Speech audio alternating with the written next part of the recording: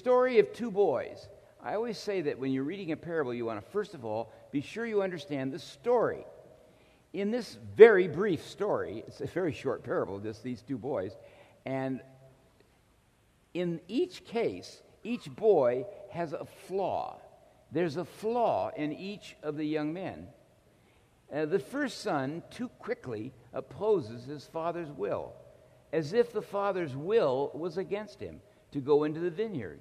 And it's ironic when you think of the vineyard as the fulfillment of the Jewish history, the fulfillment of the people. It's a kingdom image for all the people. And so they would expect, but he says, no, I do not want to. I will not. And so this boy is arrogant. That's his flaw. There's an arrogance there. There's a defiance. But later on, he changes his mind. That's the way the text reads. He changes his opinion. He changes his mind. And he does, in fact, go into the vineyard. I'm going to describe this boy from a story standpoint this way. He is a big problem at breakfast. You know, at breakfast, they're getting all the assignments out for everybody to go. The father is being a patriarchal family. The father's going to give the assignments. Mother's making the breakfast, maybe. And the father is saying, well, let's see, I'd like you to go to the vineyard today. And this boy surprises the father by saying, I will not.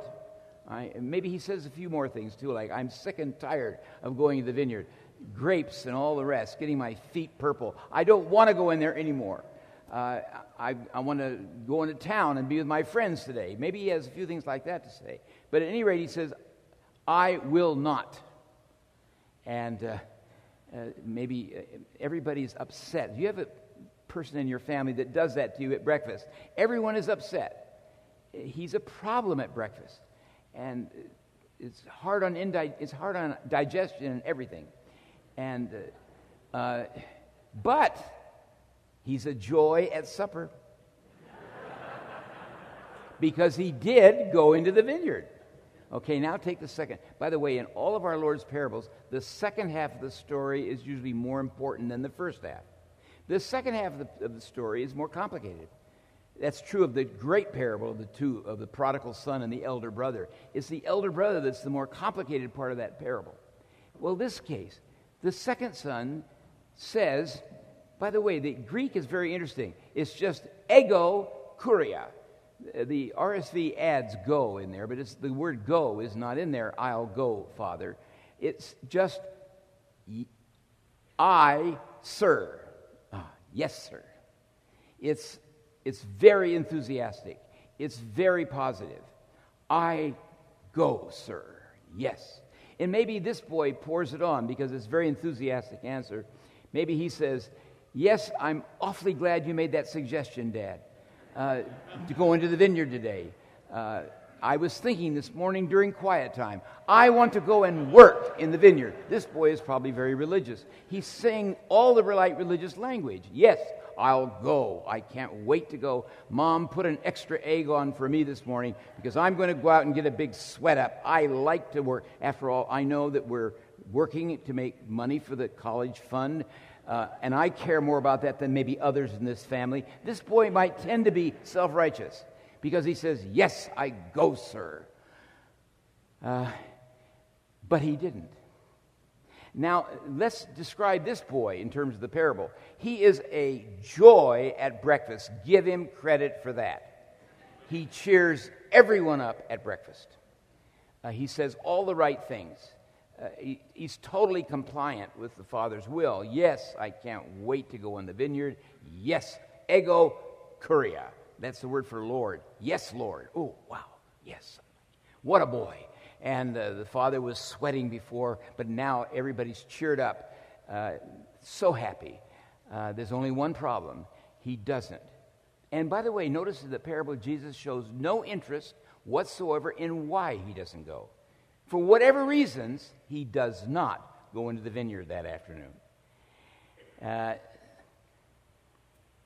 That means that this boy is a joy at breakfast. Give him credit for that. But he's a big problem at supper. And unfortunately for him, this is a supper parable, not a breakfast parable.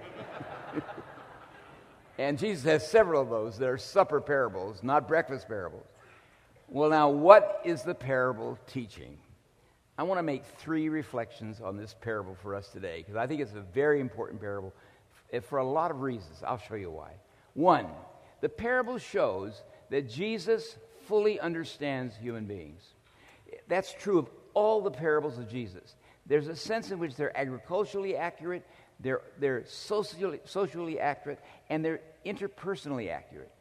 He understands what's going on in human beings. For example, he is not surprised that when we hear about his kingly reign, his reign, his authority. Remember, that was what the argument was with the Pharisees and the Sadducees, what authority he had. And when we hear it, we might at first reject it. We don't want to hear it. We don't want to hear that there's an authority over my life. I would rather be the Lord of my own life. And so Jesus shows in the parable that he's not surprised that when we first hear about his kingly reign, we might resist it. It's not what we want to do. So he shows that. And notice it doesn't bother him. Jesus is not bothered by our arguments. It's not a part of this parable at all. The boy later changes his opinion, and he goes into the vineyard. So it isn't that the father comes running after him and says, you better come, I'll tell you why. No, it's none of that. Or that somebody else threatens him and says, you'd better obey the father, that's good for you. No, he just changes his opinion and does go. Also, Jesus shows in the parable that he's aware that some people say things they don't really mean, or say things that they've only half thought, or are too quickly agreeable, but don't think through the consequences. He has parables about that too.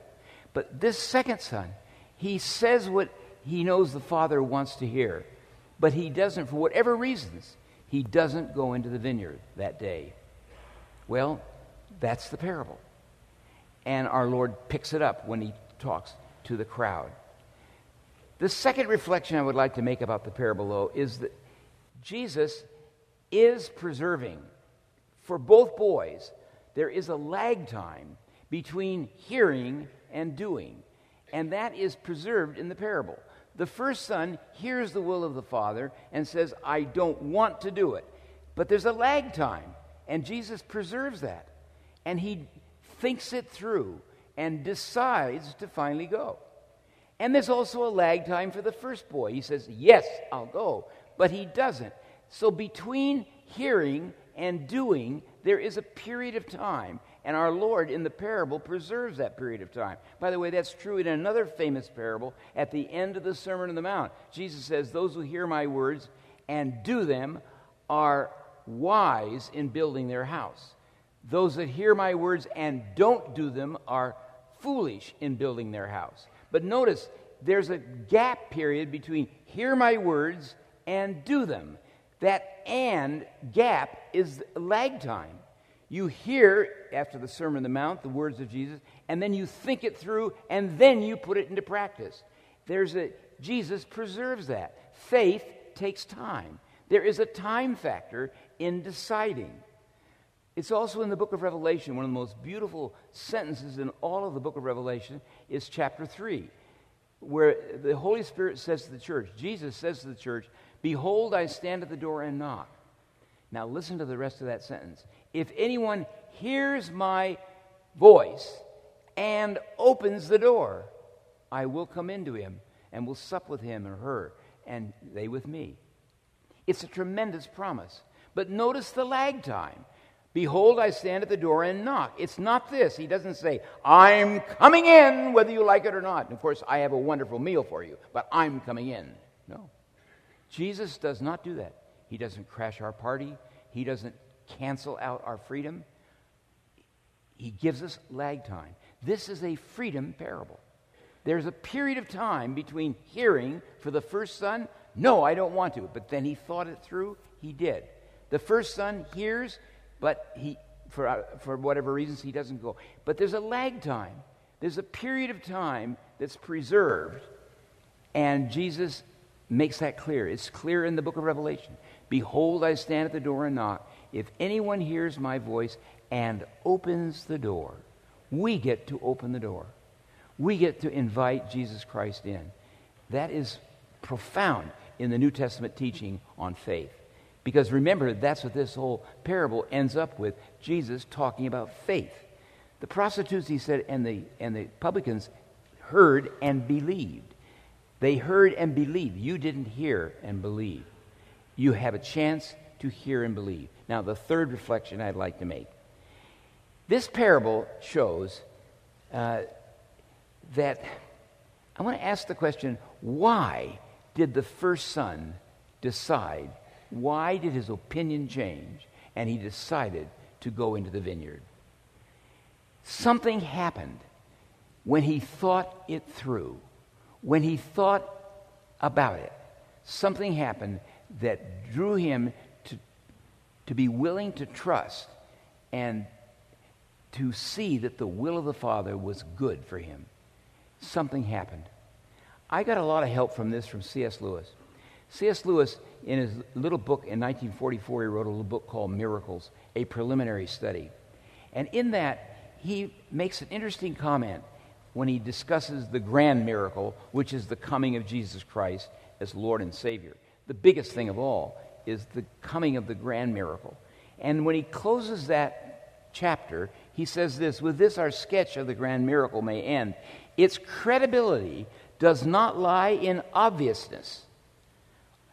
And that's interesting, obviousness. The obvious thought for the first boy was, no, I don't want lordship over my life. I want to be the Lord of my own life. So its credibility does not lie in obviousness. Pessimism, optimism, pantheism, materialism, Lewis now mentions 4 other worldviews. They have this obvious attraction. Each is confirmed at first glance by multitudes of facts. Later on, though, each meets insuperable obstacles. Each is confirmed at first glance by multitudes of facts. The doctrine of the incarnation, though, the coming of Jesus Christ, works into our minds quite differently. It digs beneath the surface. It works through the rest of our knowledge by unexpected channels. It harmonizes best with our deepest apprehensions and our second thoughts. That's why I titled today's sermon, First Thoughts, Second Thoughts. The gospel may not make sense to your first thoughts. It'll make sense to your second thoughts. And that's what Lewis is getting at now. Listen how he puts it. In union with these, it undermines our superficial opinions. It has little to say to the man who's certain that everything is going to the dogs. That's the pessimist. He hangs black crepe paper on everything. Everything is going to the dogs. And then he meets one person that is good, and that kind of disrupts his pessimism. But anyway, pessimism looks right at the first. It has little to say to the person that thinks that everything is going to the dogs, or that everything is getting better and better. The shallow optimist. Everything is better and better. Why do I need a Savior? Why do I need a Lord? I'm doing fine. Everything is getting better and better. Or that everything is God. There's the pantheist. I'm a God, you're a God, everything. And so why do I need to find the God, the Lord of all? Or that everything is electricity. That would be materialism. And then comes this line from Lewis. Its hour comes when these wholesale creeds have begun to fail us. And I think that's what happens to the first boy. He discovers something that causes this negative feeling to fail. And by the way, that gives us some hope for the second son too. I always like to think about the second son who said, yes, I'll go, but maybe that was a half-thought plan, and then he didn't go. But remember, the story's not over for him either. He didn't go in that first day, but maybe he'll go the second day. Because every one of us are mid-story in our lives. We're all on the way. None of us are at the end of the story. We're mid-story. And so there is hope even for that second boy. That's why I say what Jesus said is salty, but yet there's good news in it. There is hope because you can change your opinion. You can discover something that changes your opinion. It's interesting, this event occurred on Monday, and during that very week, the event that changes our opinion happened. And I like the way Lewis puts that. He puts it in the same chapter. In the Christian story, God descends to reascend. He comes down to the heights of absolute being into time, space, and into humanity. Down further still, if embryologists are right, to recapitulate in the womb ancient pre-human phases of life, down to the very roots and seabed of the nature he created. That's Lewis's way of saying that Jesus Christ became a real man, not a phantom, but a real man like we. And he goes to the roots and seabed of the nature he created, but he goes down to come up again and bring with him the whole ruined world with him. One has the picture of a strong man stooping lower and lower to get himself underneath some great complicated burden. He must stoop in order to lift. He must almost disappear under the load before he incredibly straightens his back and marches off with the whole mass swaying on his shoulders. Or one may think of a diver, first reducing himself to nakedness, then glancing in midair, then gone with a splash, vanished, rushing down through green and warm water into black and cold water, and down through increasing pressure into the death-like region, listen to this, of ooze and slime and old decay. How do you like that as a description of white-collar crime? Ooze, or adultery, ooze and slime and old decay.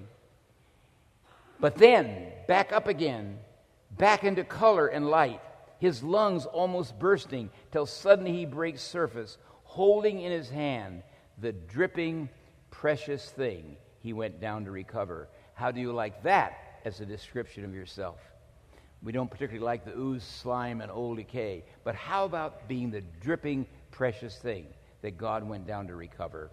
Now comes a great line. The last line in this wonderful parable by Lewis is, he and it are both colored now that they have come back up into the light. Down below, in the dark, he lost his color too.